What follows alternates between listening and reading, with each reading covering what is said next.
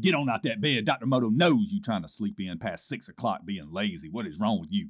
It is Good News Tuesday, and today we are talking about a 70-year-old woman who became the oldest lady to ever climb El Capitan. That's a big old piece of rock if you don't know about it.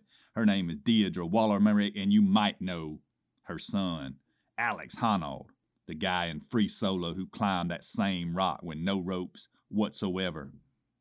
Now, some people say she's just as crazy as her son, Alex, but maybe they just know how to step past fear and have some kind of crazy grip in their DNA. Maybe even some mountain goat. Who knows?